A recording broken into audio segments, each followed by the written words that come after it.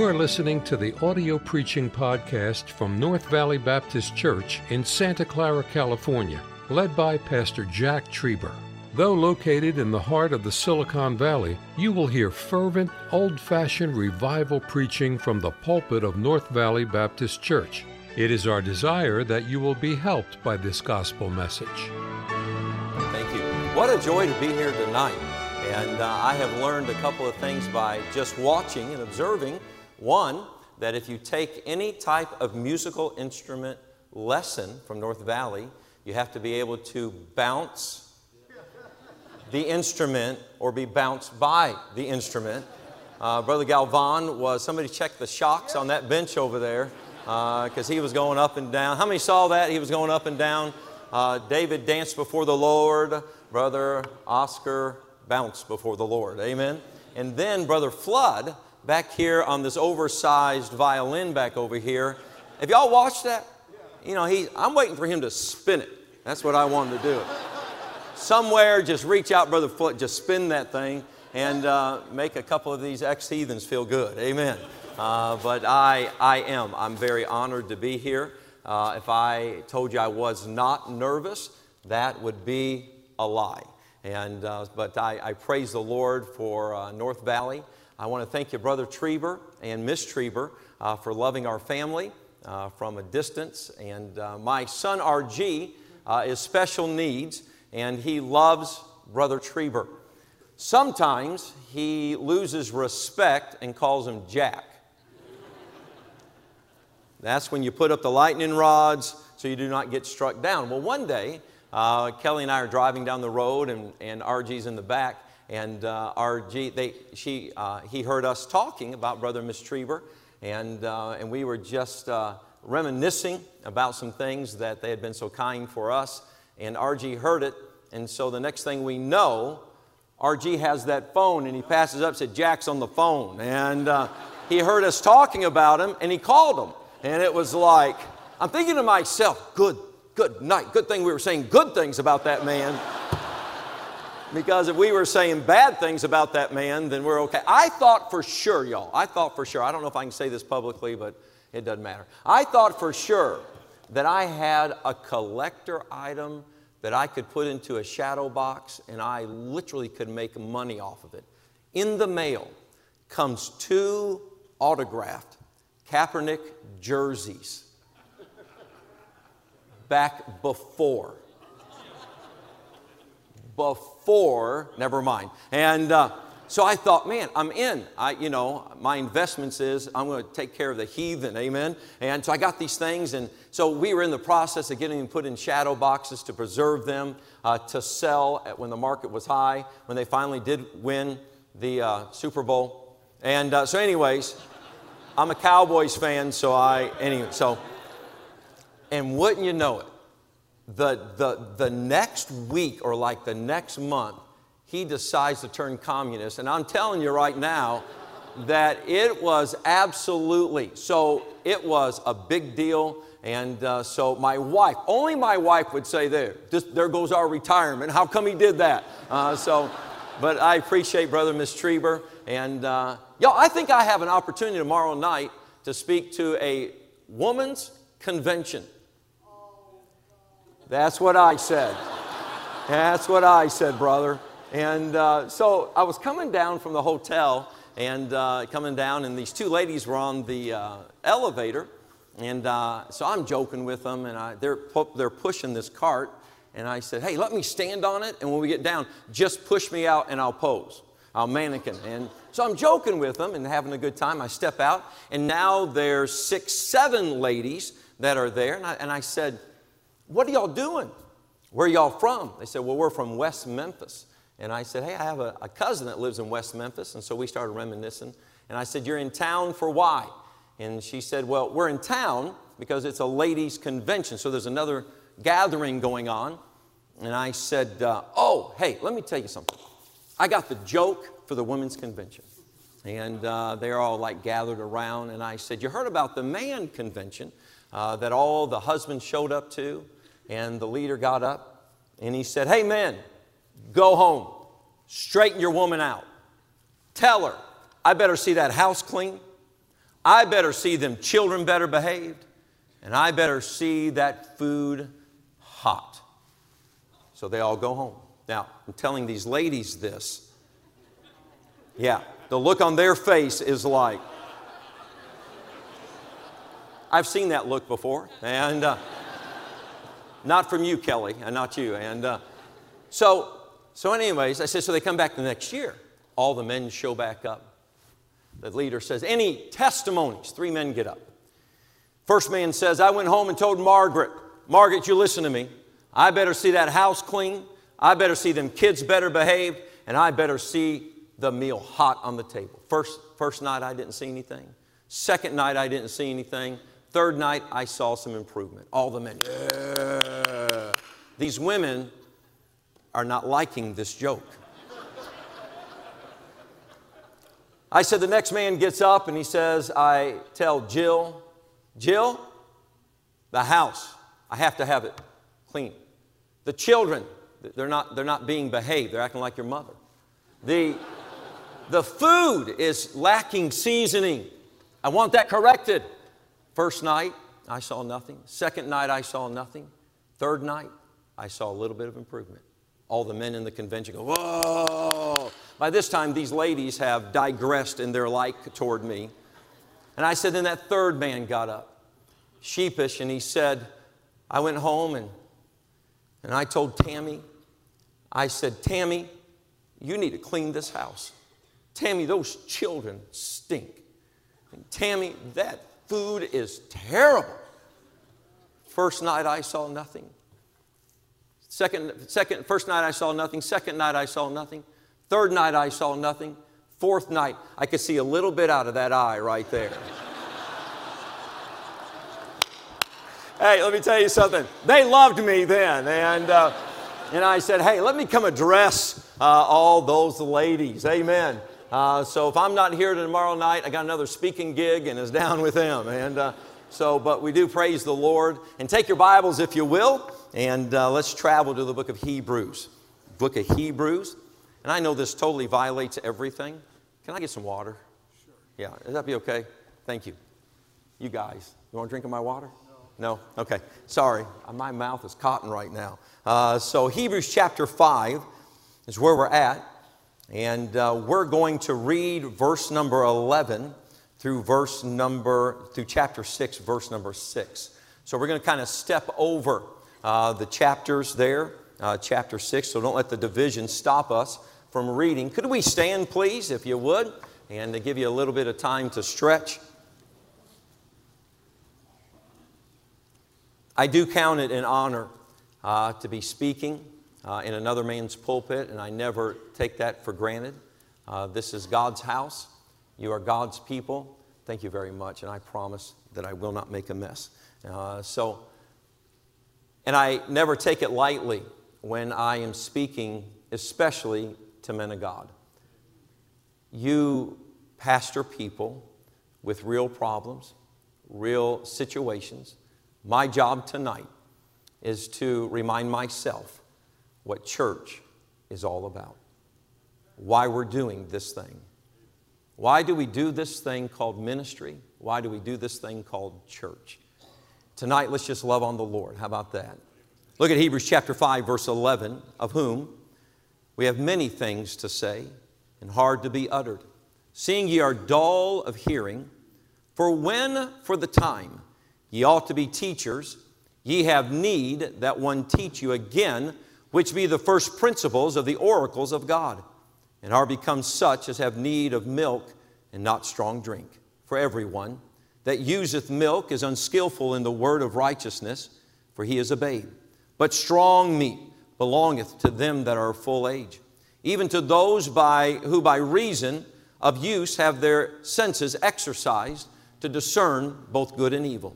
Therefore, leaving the principles of the doctrine of Christ, let us go on unto perfection, not laying again the foundation of repentance from dead work and of faith toward God, of the doctrine of baptisms, of laying on of hands, and of the resurrection of the dead, unto eternal judgment. And this will we do, if God permit. For it is impossible for those who were once enlightened and have tasted of the heavenly gift, and were made partakers of the Holy Ghost, and have tasted the good word of God and the powers of the world to come, if they shall fall away, to renew them again unto repentance, seeing they crucify to themselves the Son of God afresh and put him to open shame. I'll give my title here in just a moment, but let's pray. Heavenly Father, we stand in a place that represents heaven. We gather together as brothers and sisters in Christ, which represents the family. When we got ready tonight, and we left our place, whether it be our homes, the hotel, we left our things behind that identify us. We left those things behind. We left and we came to your house. Lord, one day you're going to come back and get us, and what we did tonight represents the rapture. And Lord, every time we leave our things behind and come to your house with brothers and sisters in Christ, it's a little bit of catching away. It's a little bit of the rapture. But oh Lord, one day there'll be one final leaving of things behind and one final gathering with brothers and sisters, and we will rise together. And those of our loved ones who have gone on before, you promised that you would bring them back with you. And then, Lord, you use that one mighty word that brings such comfort: together. We will be together. But Lord, until then, help us to fight the good fight. Until then, help us to be faithful, that at your appearing, we should not be ashamed. One day when we stand before you, the desire, I believe, of everyone in this room is that we want to hear from you, well done. And God, that's why we're here. We're just trying to learn how to be a better servant, to hear from the Master, well done. Thank you for your grace toward us, your long suffering in our lives. And Lord, I think that we could pray for another day and a half, 2 days, the rest of the week, and we still would not find words adequate enough to let you know exactly how we feel. Bless this night. In Jesus' name we pray. Amen. You may be seated.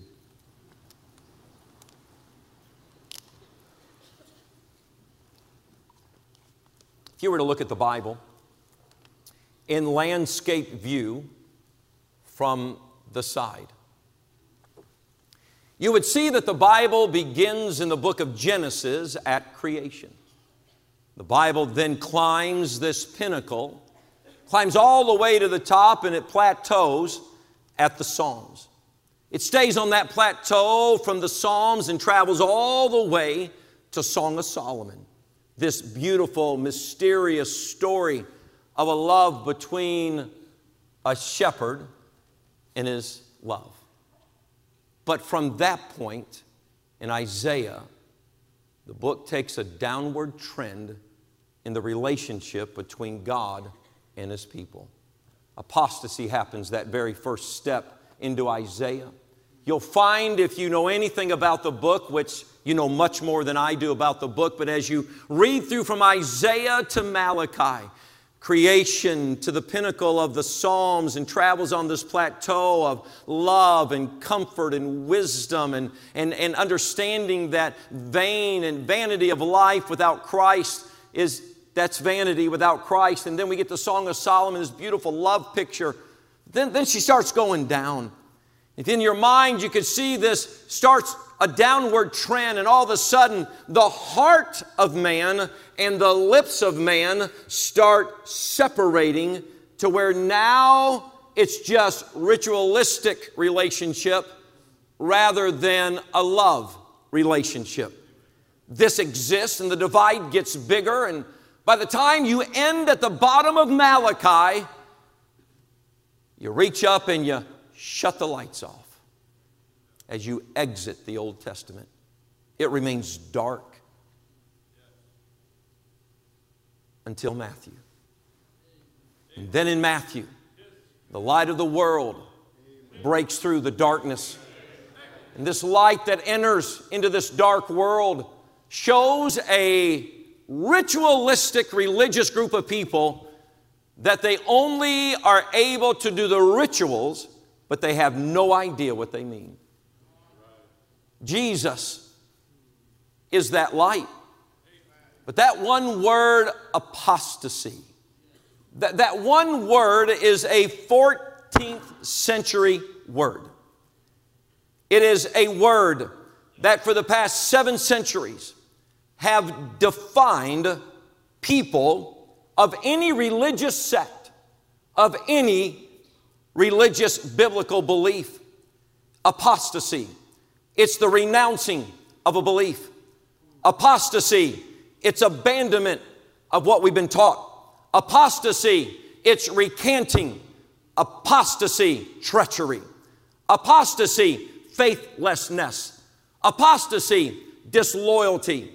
Apostasy, betrayal, defection, desertion, heresy, recanting. If you're there in the book of Hebrews chapter 5 and verse number 12, you're going to find out that here is the key verse for apostasy. And brethren, I will tell you this, that we live in a day and time to where the battle lines are being drawn, and they are not being drawn on any other level than this.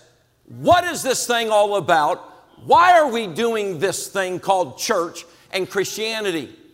And here in Hebrews chapter 5 and verse 12, for when for the time ye ought to be teachers, ye have need that one teach you again, which be the first principles of the oracles of God, and are become such as have need of milk and not of strong meat.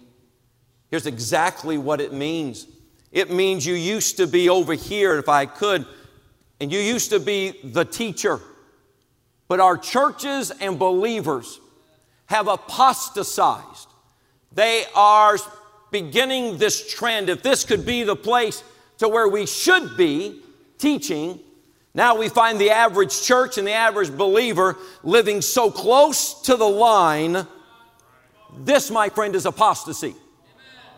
This, my friend, is what's hampering the believer. This, my friend, is what's giving the church of the fundamental independent Baptist brethren a black eye. Because we have gone, I'm afraid, to that point to where we used to be the ones teaching the first oracles of God. And now we have apostatized to where we are so close to this edge that we don't even understand that our lifestyle to some degree is matching the bad versions of the Bible more than supporting the Word. Every believer, every church should live in fear of going backwards in their effectiveness and relationship with Jesus Christ. It is possible for every believer in church to digress and become, according to the text, unskillful in the Word, and to be content with a diet of milk rather than a smorgasbord of strong meat. Oh, my brethren, when I come to church, I don't want to select between chocolate milk and white milk and strawberry milk. I want to get to the meat. I want to get to what heaven's all about and what this thing about church is all about. Before prayer, we walked from Hebrews chapter 5 all the way into Hebrews chapter 6. Now I want to go to the very end if we can, and I want you to look at Hebrews chapter 6, and let's look at verse 4, 5, and 6. How does somebody get here? And I'll tell you, I live in fear of this every day. I live in fear that my Christian life and me as a believer and me as a born-again child of God, that I am going to wake up in an apostate state. I don't want to be that way. I don't want the church that I serve to end up in this milk-type church. I don't want to be a milk-type believer, and I don't want to be a part of a group of believers that are a milk church. No, I don't want to be that way. Look at Hebrews chapter 6, and let's lay a foundation here as we work our way back. Hebrews chapter 6 and verse number 4. For it is what, please? impossible. Don't you love that word? For it is impossible for those who were once enlightened and have tasted of the heavenly gift and were made partakers of the Holy Ghost and have tasted the good word of God and the powers of the world to come, if they shall fall away. Now, brethren, let's stop and understand, once saved, always saved. The book said impossible. Once you've tasted it, impossible. But if you could, here's what's going to happen. But because you can't, that's never going to happen. Don't you love that? I want to tell you right now that you and I are so eternally secure in our position that it is impossible to apostatize in your salvation because you had nothing to do with your salvation. Christ had everything to do with your salvation. You're born again, not by the will of man, not by the blood of man, but you're born again by the precious blood of Jesus Christ. And once you're in, you're in. Not by your own merit, not by your own goodness. You don't come to God, holy God, wrapped in your righteousness. You and I come to a holy God wrapped in the righteousness of Jesus Christ. But where you cannot apostatize in your salvation, you can apostatize in your Christian life. This is what the writer is trying to tell the believers in the Hebrews. Hey, listen to me as we travel backwards. It's impossible.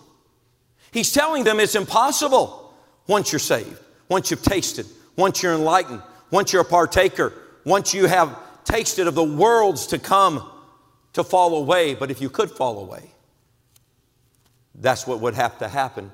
But because you can't fall away, that's not going to happen. You can't unborn anything. Don't you love that? Now there are some children I go back and unborn. But if you'll go to Hebrews chapter 6, verse 1, 2, and 3. Now I'm headed somewhere. I'm headed to the women's convention to tell my joke. Amen. Look at Hebrews chapter 6, verse 1. Therefore, leaving the principles of the doctrine of Christ, let us go on until what, please? Perfection, not laying again the foundation of repentance from dead works, faith toward God, doctrine of baptism, laying on of hands, resurrection of the dead, eternal judgment. I'm not going to take time to take those 6 and tell you about them. I will tell you this, that once any believer begins to apostatize. You say, how do you know if a church is apostatizing? How do you know if a believer is apostatizing? Here's how you know. They want to go back and talk about the foundations of what God has said in His Word rather than just believe the foundations of what God has said in His Word. And any conversation that we have about the Word of God should come up an exclamation point and should not come up a question mark. But my dear friend, am we not amazed at the churches and the believers that are putting a question mark on what God said? And that's the very tactic the devil used in Genesis to get man divided from God. And that was this, yea, hath God said. And if you look here contextually in Hebrews chapter 6, 1 and 2, you know what it's saying? When are we going to get out of a circular thinking? Well, let's kind of discuss the validity of our doctrine. Oh, you're starting to apostatize. Whenever you see a church, a believer, a pastor, say, you know, I just don't think I completely understand that doctrine, so there must be a flaw in that doctrine. God told you as much about that doctrine as He wanted you to know about that doctrine. And it's called living by faith. It's called obeying by faith. That the daddy of heaven, the Father of heaven, knew exactly what He was saying. Your Father didn't have to explain it all to you. He just said, you trust me, son. That's what it says. And that's the outcome. And we are not going forward with the gospel because we are on a merry-go-round inside the church with these discussions. It shouldn't be that way. Apostasy. How do we get there? You know how we get there? Is because we're always trying to go in circles rather than moving on to perfection? Don't you desire something deeper than just teenagers giving up the same sins every year at camp? Listen to this, teenagers, you're making a mockery. When do we move on to perfection? Apostasy. Are y'all with me tonight? I think one more drink and the cotton's gone. Then we're taking off.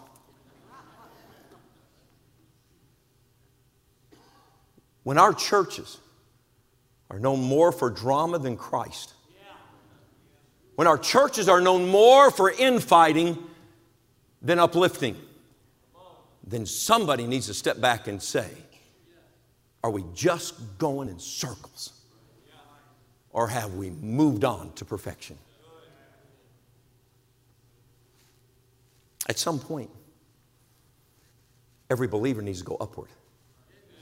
At some point, every church needs to go onward.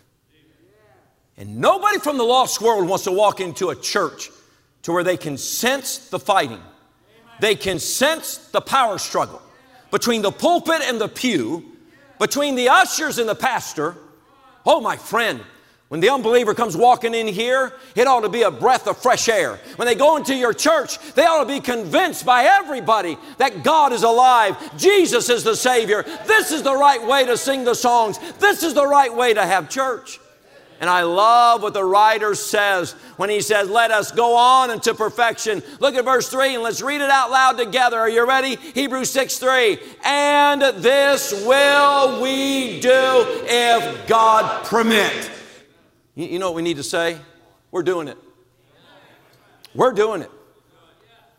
I'm going to be the kind of pastor that I go back home and I don't relay foundations that God already put down in His Word.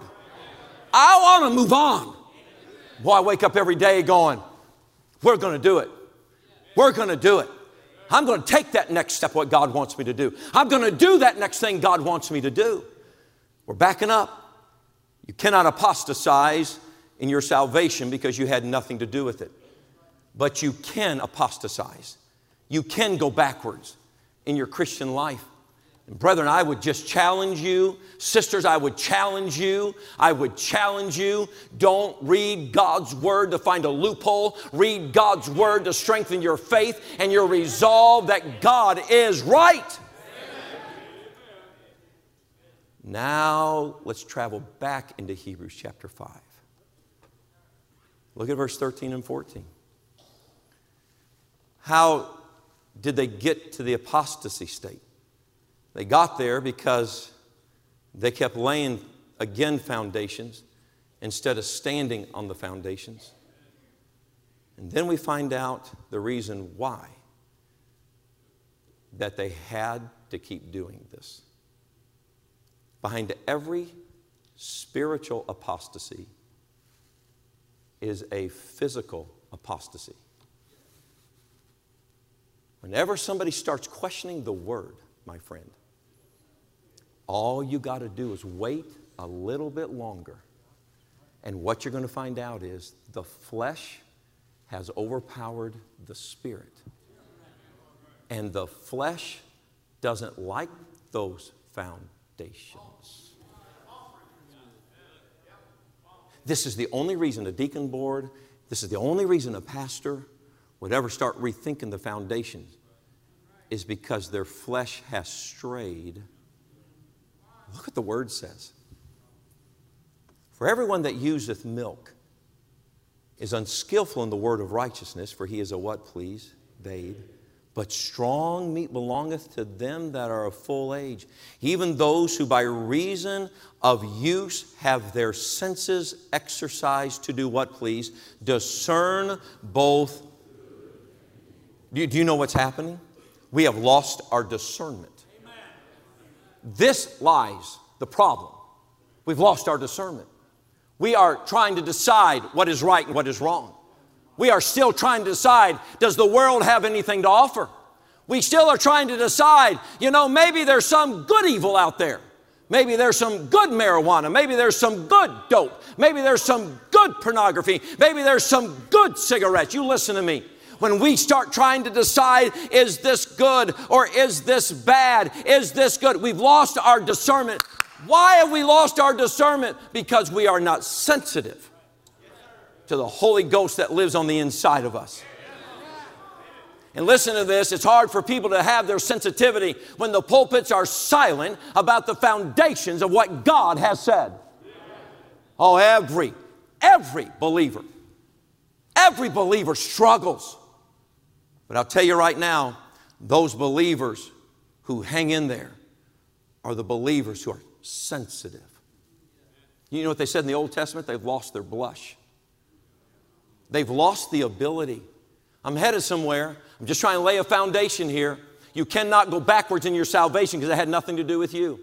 You will always go backwards as a believer and as a church when you start rethinking the foundations of what God said, build your life on it. Don't change that foundation because that foundation is me, and everything you change is all about me, and Christ doesn't need my opinion about how He wrote the book. Now people listening may go, well, that's just blind cult-like following. Listen to this. I believe it's faith following, not blind fellowship. So all of a sudden we work our way down. And we have believers and churches who have lost their discernment. They've lost their sensitivity. And now they are closer to the edge. And because they've rethought everything that they were taught and everything they believe, then they stand right to this edge and they say this, prove to me. Come on now. Prove to me. If you're here tonight going, prove to me. Oh, my friend, you know where I want to be? I want to be to where I don't rethink these. That's what the Scripture says. I don't rethink these. And then I want to be so sensitive that I've got my discernment up. My discernment, listen to this, is not evil to good. Look what the text says. It's what? Good and evil. Instead of looking at the evil and saying, God proved to me that the evil's wrong.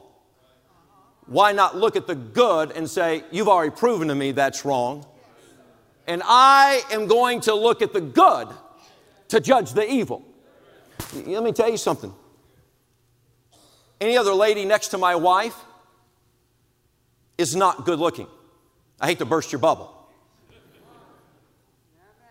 My wife is the litmus test for beauty.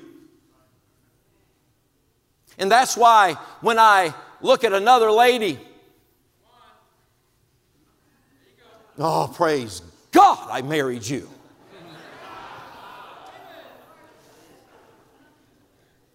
You know, sometimes the ladies are like, hello, grow up. Or they got that perfume that they ran out, so they added water, and it's like, oh, no, it's curling my nose hairs. And I'll tell you right now, I don't understand any Christian.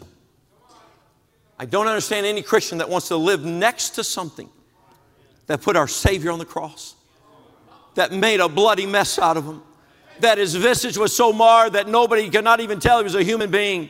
He took your sin and my sin and put it. Why do you want to slum it with the evil and say, God, prove to me this is not right? Whatever happened to this discernment that said, this does not honor you, so I don't want that. This does not make me, I want you, I don't want that. Ladies and gentlemen, as long as you are trying to make God fit in your life rather than your life fit in God, we will always have this problem. When are we going to wake up? And when are we going to understand we've got to be sensitive to the things of God? Why are we not sensitive? Let's let the Word answer that. Verse 14. But strong meat belongeth to them that are of full age, even those who by reason of what, please, use have their senses, what? Exercised. Go back to verse 13. Let's keep traveling back. I'm headed someplace. For every one Don't trust me, look at the book. For everyone that useth milk is unskillful in the what?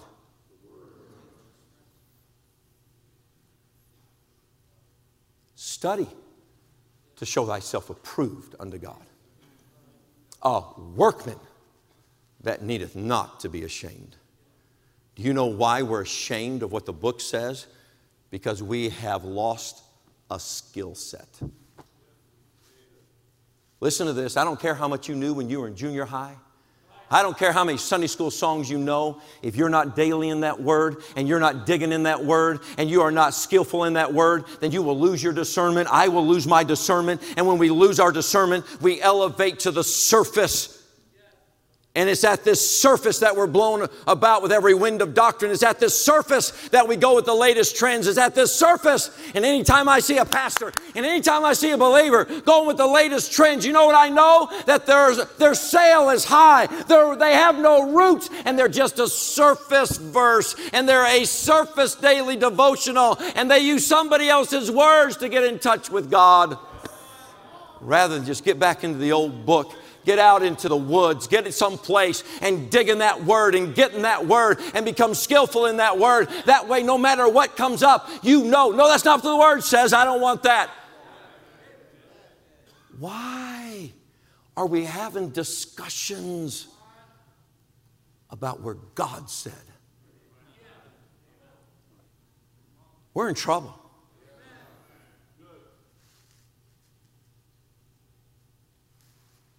The average pastor starts reading the text, and the members sit there like this.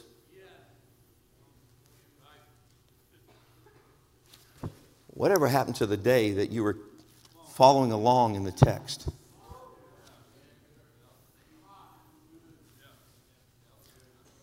When's the last time a believer went home and actually studied the text the preacher preached from? Could I be bold? Like I haven't?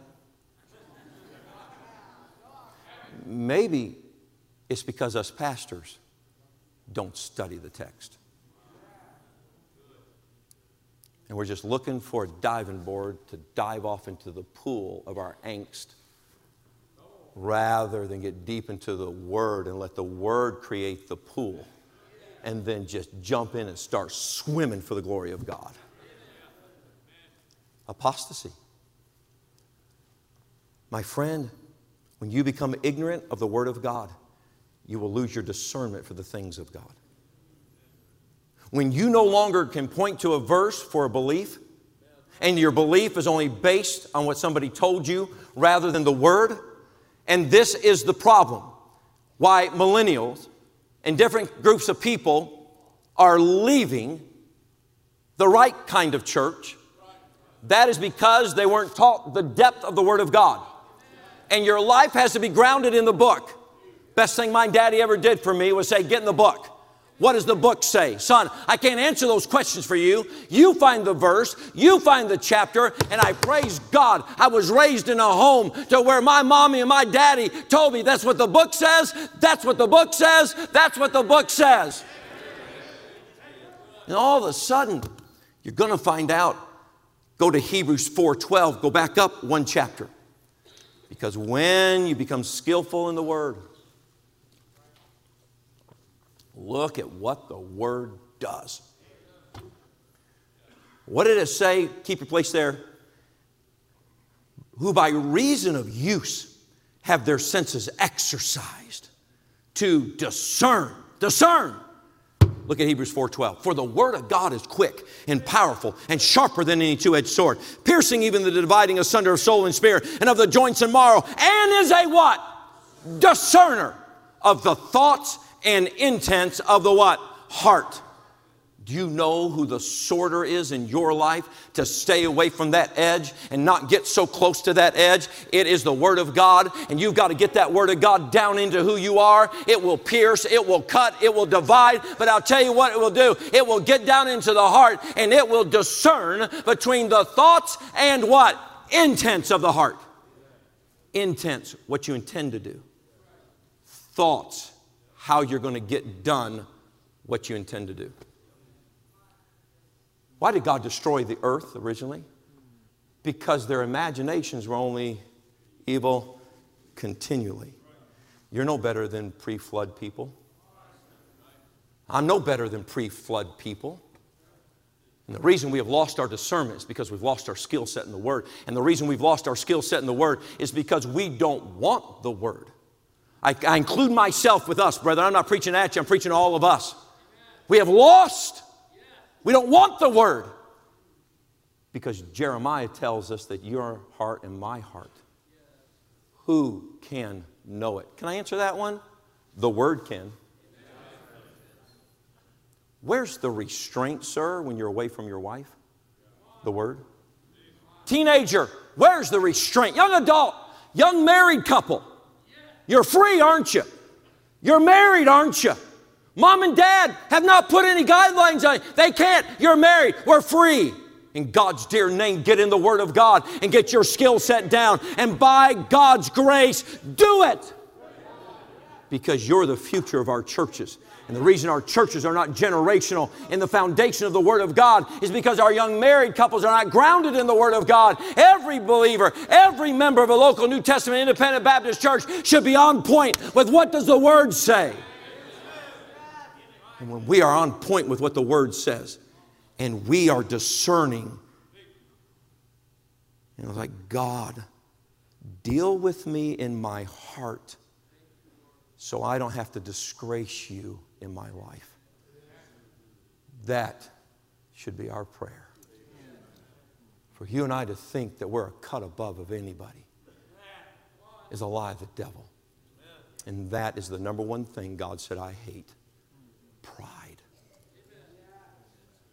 Could it be you're waffling, and could it be that I at times waffle, everybody, because we are not skillful in the Word?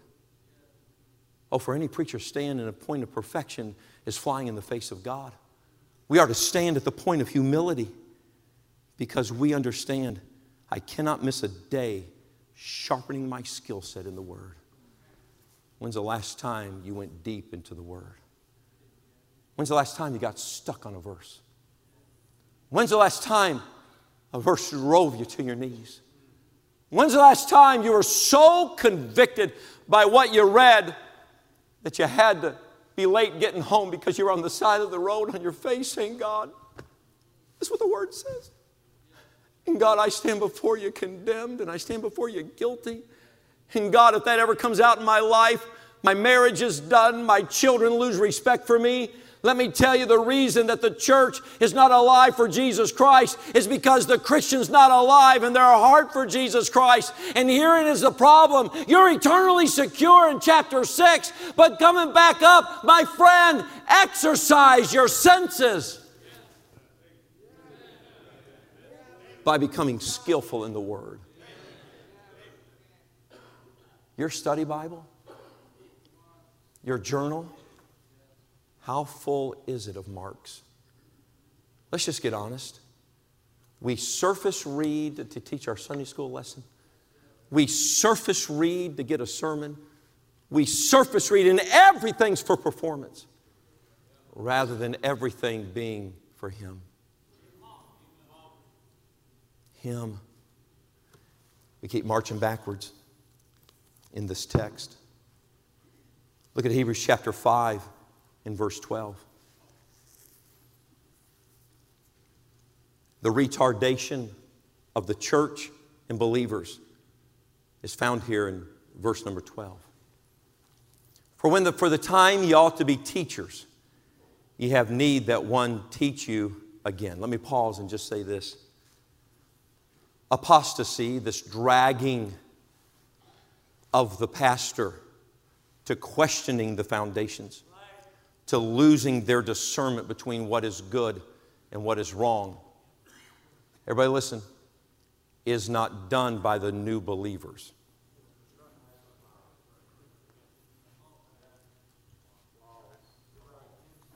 It is not done by the drunk who just got saved. It's not done by someone who knew not our God. Do you know where it comes from?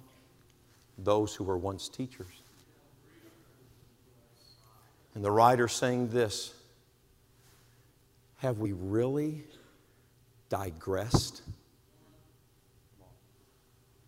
to where now we are babes and now we have totally forgotten what our heritage is, what our book is all about? And now we're standing here and the most we can muster up in church is milk? Milk? Milk is for babies. I respect two people in a church. I respect the PA people. God bless you guys up there playing checkers. He just looked up. He wasn't paying attention. Look at him. Now he's ducking. Put down that in and out. Amen? Brother Johnson wants it. And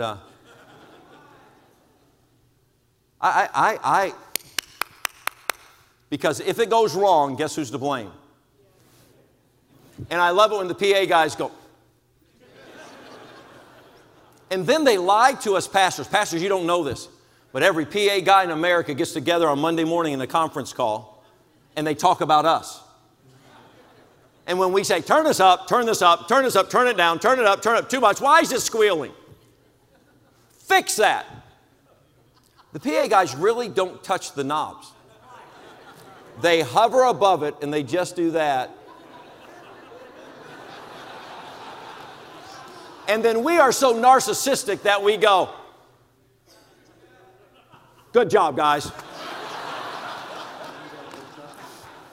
And then they go home and we're losing credibility with the PA guy's wife and his family. Because that night with bologna sandwiches sitting around, they say this: yeah, did you see Pastor tonight? He thought I fixed it. I never touched it. And the wife goes, he probably does that and 100 other things too.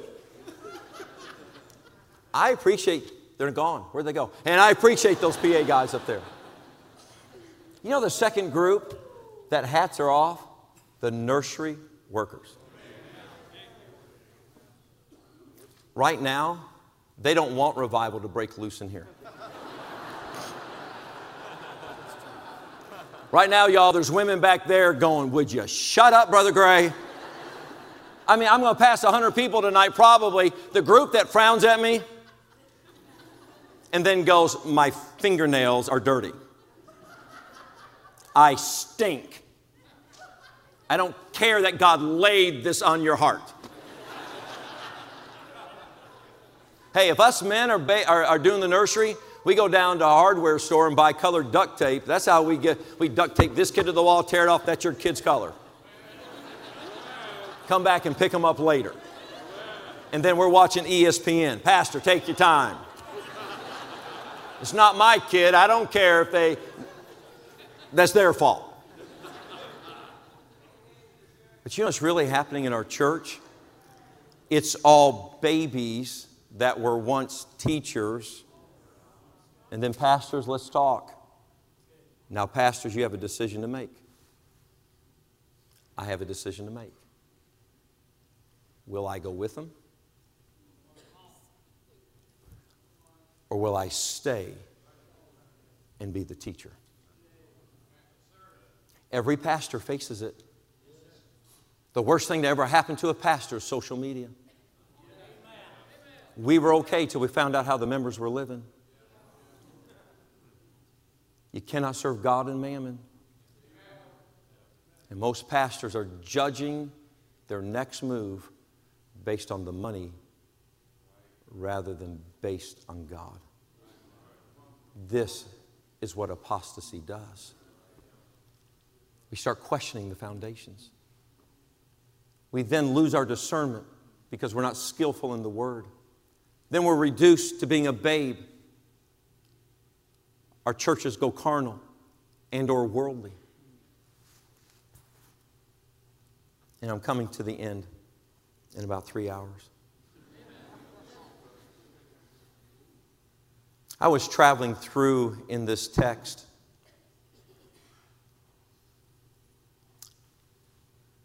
I was captivated by the book of Hebrews over a decade and a half ago. When I came to what I'm doing right now, I came to verse 11. The end of verse 11 says this: we have many things to say. Hard to be uttered. Pause. Hard to be uttered because the subject is too hard? No. Because the hearer's too dull. Members, listen to this. If you're not a pastor, you will not understand what I'm about to say. If you are a pastor, you'll get this. Shepherds, pastors, bishops, overseers. When we travel back through this, we have many things to say. Would you agree with that, men? We have many things to say. Hard to be uttered. Layman, if you want to help your pastor, get into the Word and let God change your discern your thoughts and intents. Let it pierce you so that you can get your discernment back. So you can live holy lives Monday through Saturday. So that when you come into the house of God on Sunday, the pastor's not having to come down and feed you milk, but he can give you strong meat. Because he's got a lot to say. And the only reason it's hard to get it out is because pastors are trying to describe color to blind people. I do not mean this irreverently. I do not mean this to offend. I wonder how many pastors have pearls and they throw the pearls out. And then the people who are listening to the pearls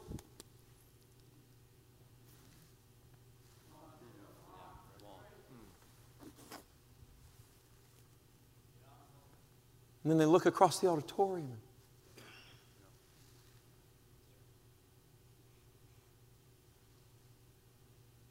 The very first two words sum it all up. We have many more things to say, but we can't. Would you please read the first two words of verse 11? Of whom? Of whom? Oh, when I saw those two words, I thought to myself, how does a church and a Christian 15 years ago, how does a church and how does a Christian get to this point to where they rethink the Scriptures and they lose their discernment and you can't even explain it in context of the heart of God? People are looking for word on print and print on word and show me exactly where it says that. I mean, it has to say exactly. And we're living so close to the line that our churches look more like honky-tonks than they do like heaven. We're just living right there. How did we get here? It is because we have lost the purpose of us gathering.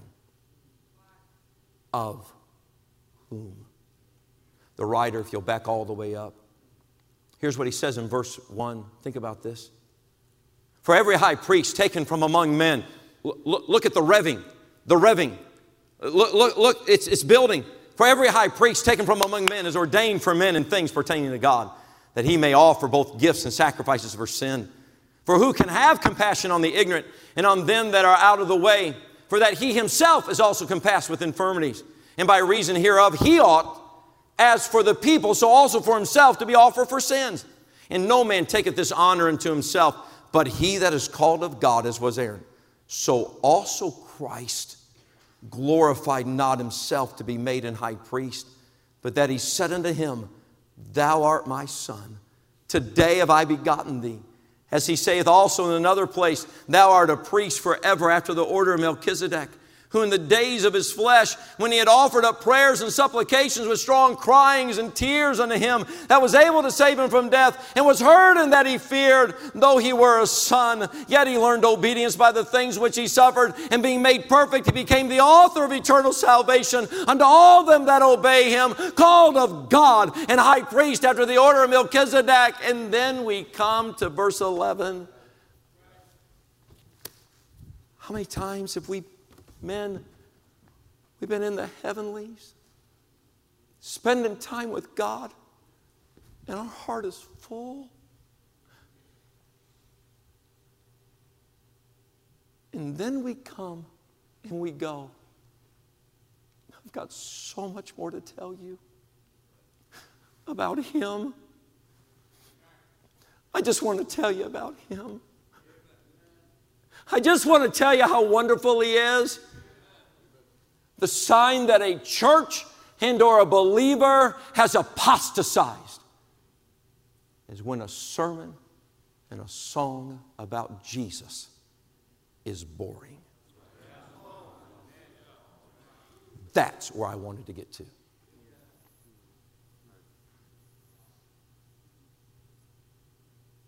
It's when we can't preach on John 3:16.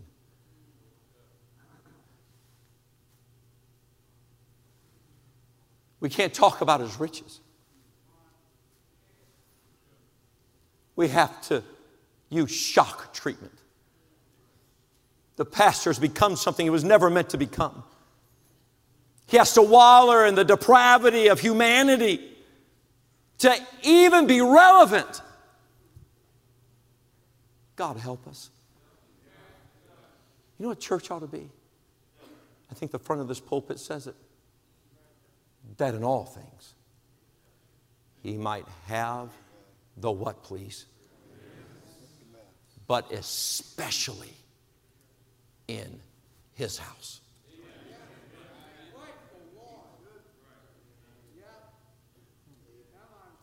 Especially in His house. But we spend Monday through Saturday not in the Word, but in somebody else's. And we wonder why Sunday,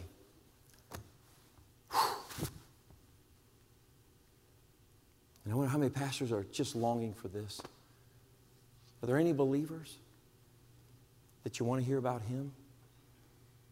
Would anybody just like to sing about Him? Would anybody just like to rejoice about Him? Would anybody like to hear, who am I that a king should bleed and die for? Who am I that He should pray? Not my will, thine, Lord. The answer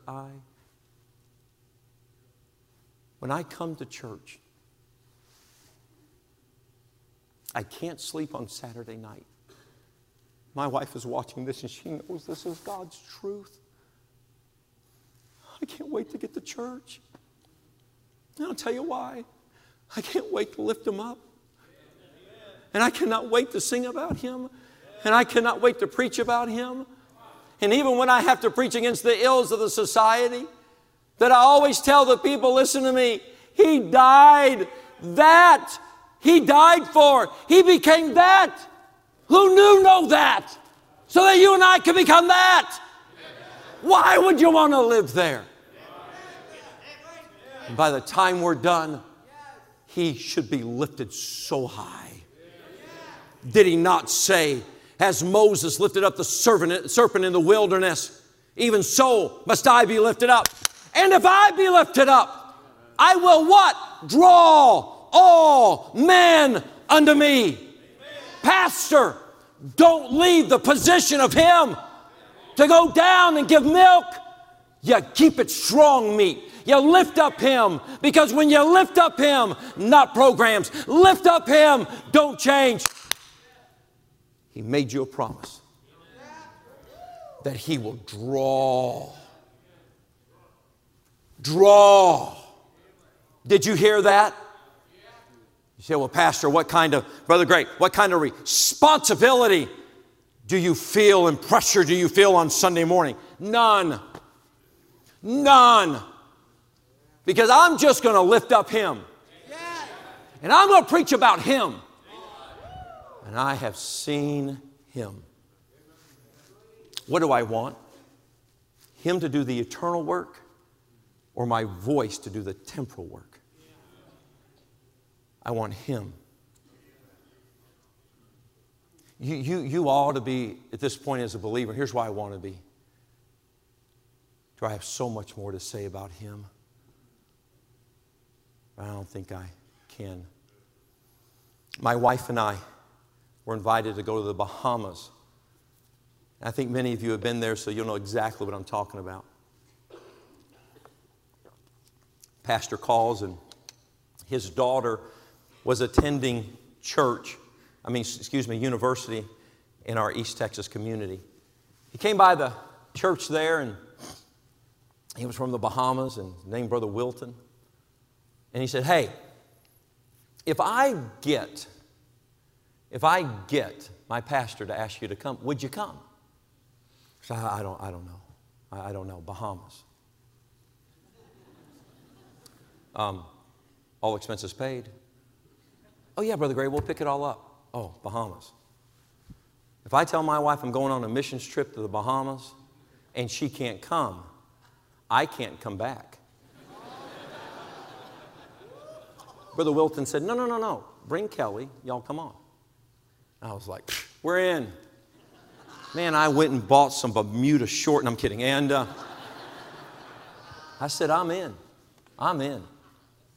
And so we get down there. We check into this resort. Beautiful resort. Brother Wilton said, I will be here to pick you up, and we'll go to the church. I said, let's go. And so he picks us up. We leave this beautiful island where we're staying at a resort. Then we start traveling back into the interior of the island. Pulled up to this church. My wife at this point had never been out of the continental United States on a missions trip. The closer we got, the more it didn't look like the place we were staying. Then we pulled up to this church and we walked in. And there were believers, and they started singing about Christ. How many know what I'm talking about? On the mission field and hearing believers sing about Christ. They started singing, and then they sang some more, and then they sang some more, and now it's time to preach. We're sitting there. Kelly's tears are rolling down her face. She's looking at me, and she is saying, is this what church is like? I said, babe, this is what church is like. She said, can we take this back to Longview? And I said, we need to take him back to Longview. Are you guys ready up there? My wife snuck a video. And this man stood up. Just play the clip. Turn up high. Praise the Lord, it's good. Good job. Glory to God, amen. Man. What time is it? That was excellent. What time is it? Preaching time. What time is it? Preaching time. You better believe it. I'm going to take him. Every time. They would sing a little bit, and the more he just kept standing up. What time is it? Preaching time. And all of a sudden the waves started from the back of the auditorium. What time is it? Preaching time. Let me tell you something. I felt like them NFL players with them earbuds in, and I was like, what time is it? It's preaching time. What time is it? It's preaching time. What time is it? It's preaching time. What time is it? It's preaching time. Brother, I am telling you right now, I got to get up there and preach about Jesus Christ and preach about Jesus Christ, and them saints out there, black as can be, white teeth grinning, and they were just shouting and saying amen. And when I got done, what time is it? I said, sleeping time, because I'm tired.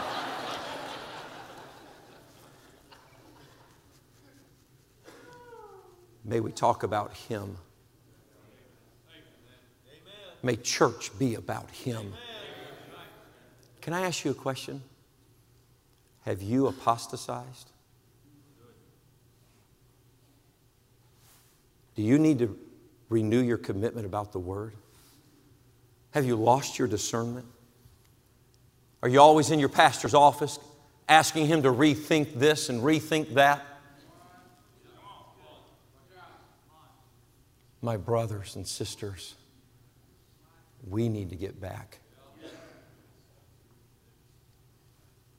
to where we can talk about Him.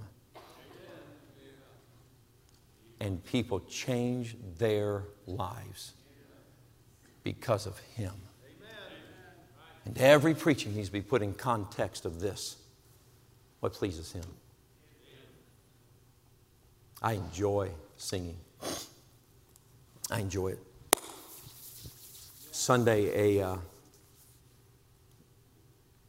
mama came up to me 2 Sundays ago, this last Sunday. I think it was this last Sunday. And I'm cutting across, headed to where the teenagers are at in the teen center to get them going. Then I'm headed back to my Sunday school class to teach. I'm headed across. This mama stopped, and her daughter is 4 years old. And she said, Pastor, my daughter was crying last Sunday. I said, you're crying? In the service, she was crying. And I said, why? She said, well, she thinks that our church is just not the same. And I was like, oh no. Why? 4 years old. Because Pastor hasn't sung her favorite song in 4 weeks. The mind of a 4-year-old. Do you know what her favorite song is? Take your songbooks.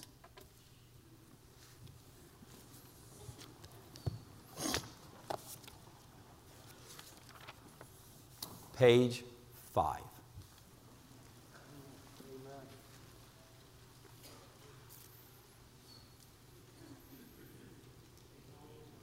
Ever since that girl's been born, she was in her mother's womb, we have lifted up Him. And Jesus said, bring those children to me. Such is the kingdom. Oh, my friend, is a song like this boring to you? Sing it with me. Holy, holy, holy, Lord God Almighty, early in the morning, our song shall rise to Thee.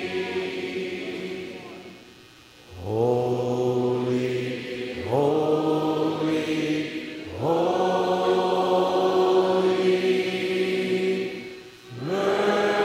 merciful and mighty, God in 3 persons, blessed Trinity.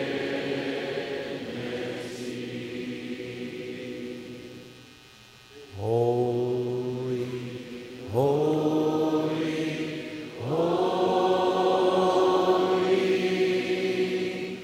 all the saints adore Thee, casting down their golden crowns around the glassy sea.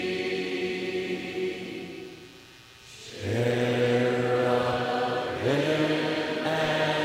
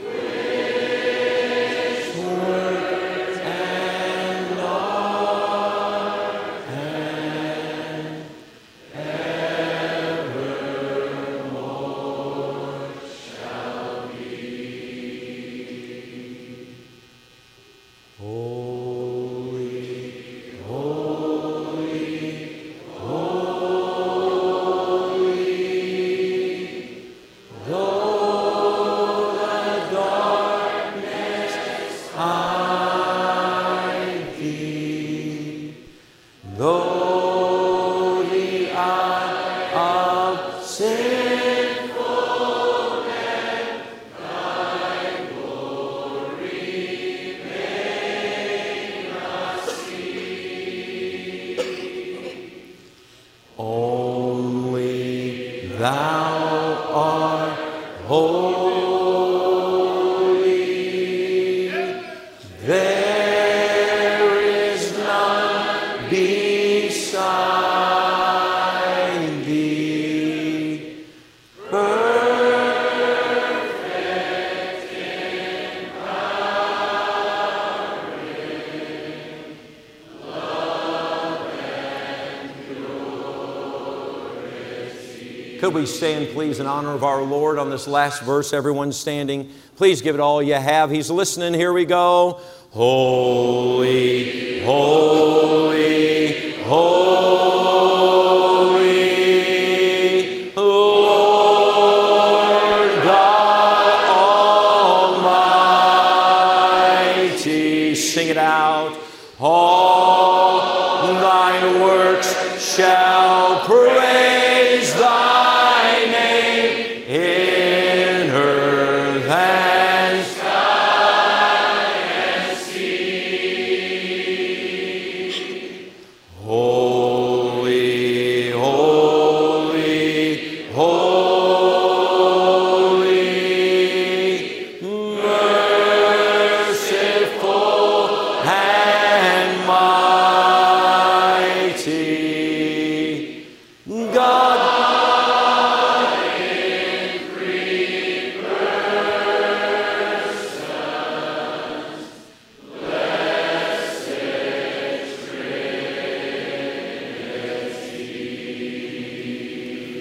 Trinity, of whom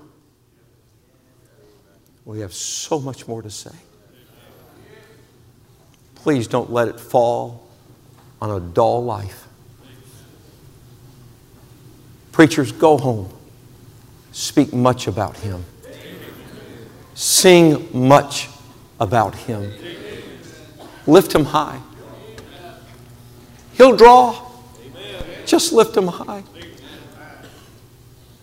Stay in the heavenlies. Stay on your knees.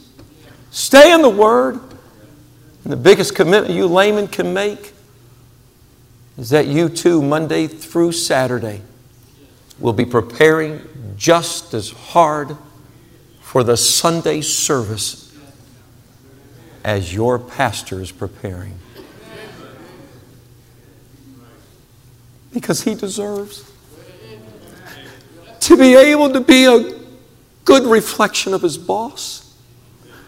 He deserves to come to his workbench and tell you about his boss,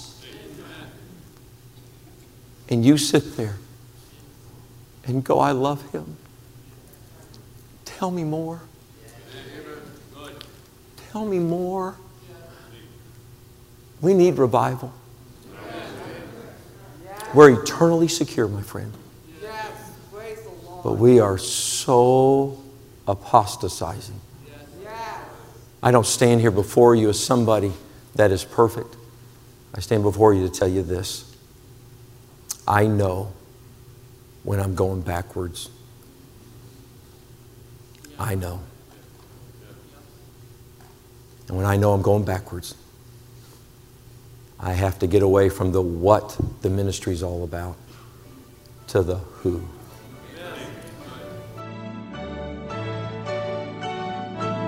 Thank you for listening to the audio preaching podcast from North Valley Baptist Church in Santa Clara, California, led by Pastor Jack Trieber.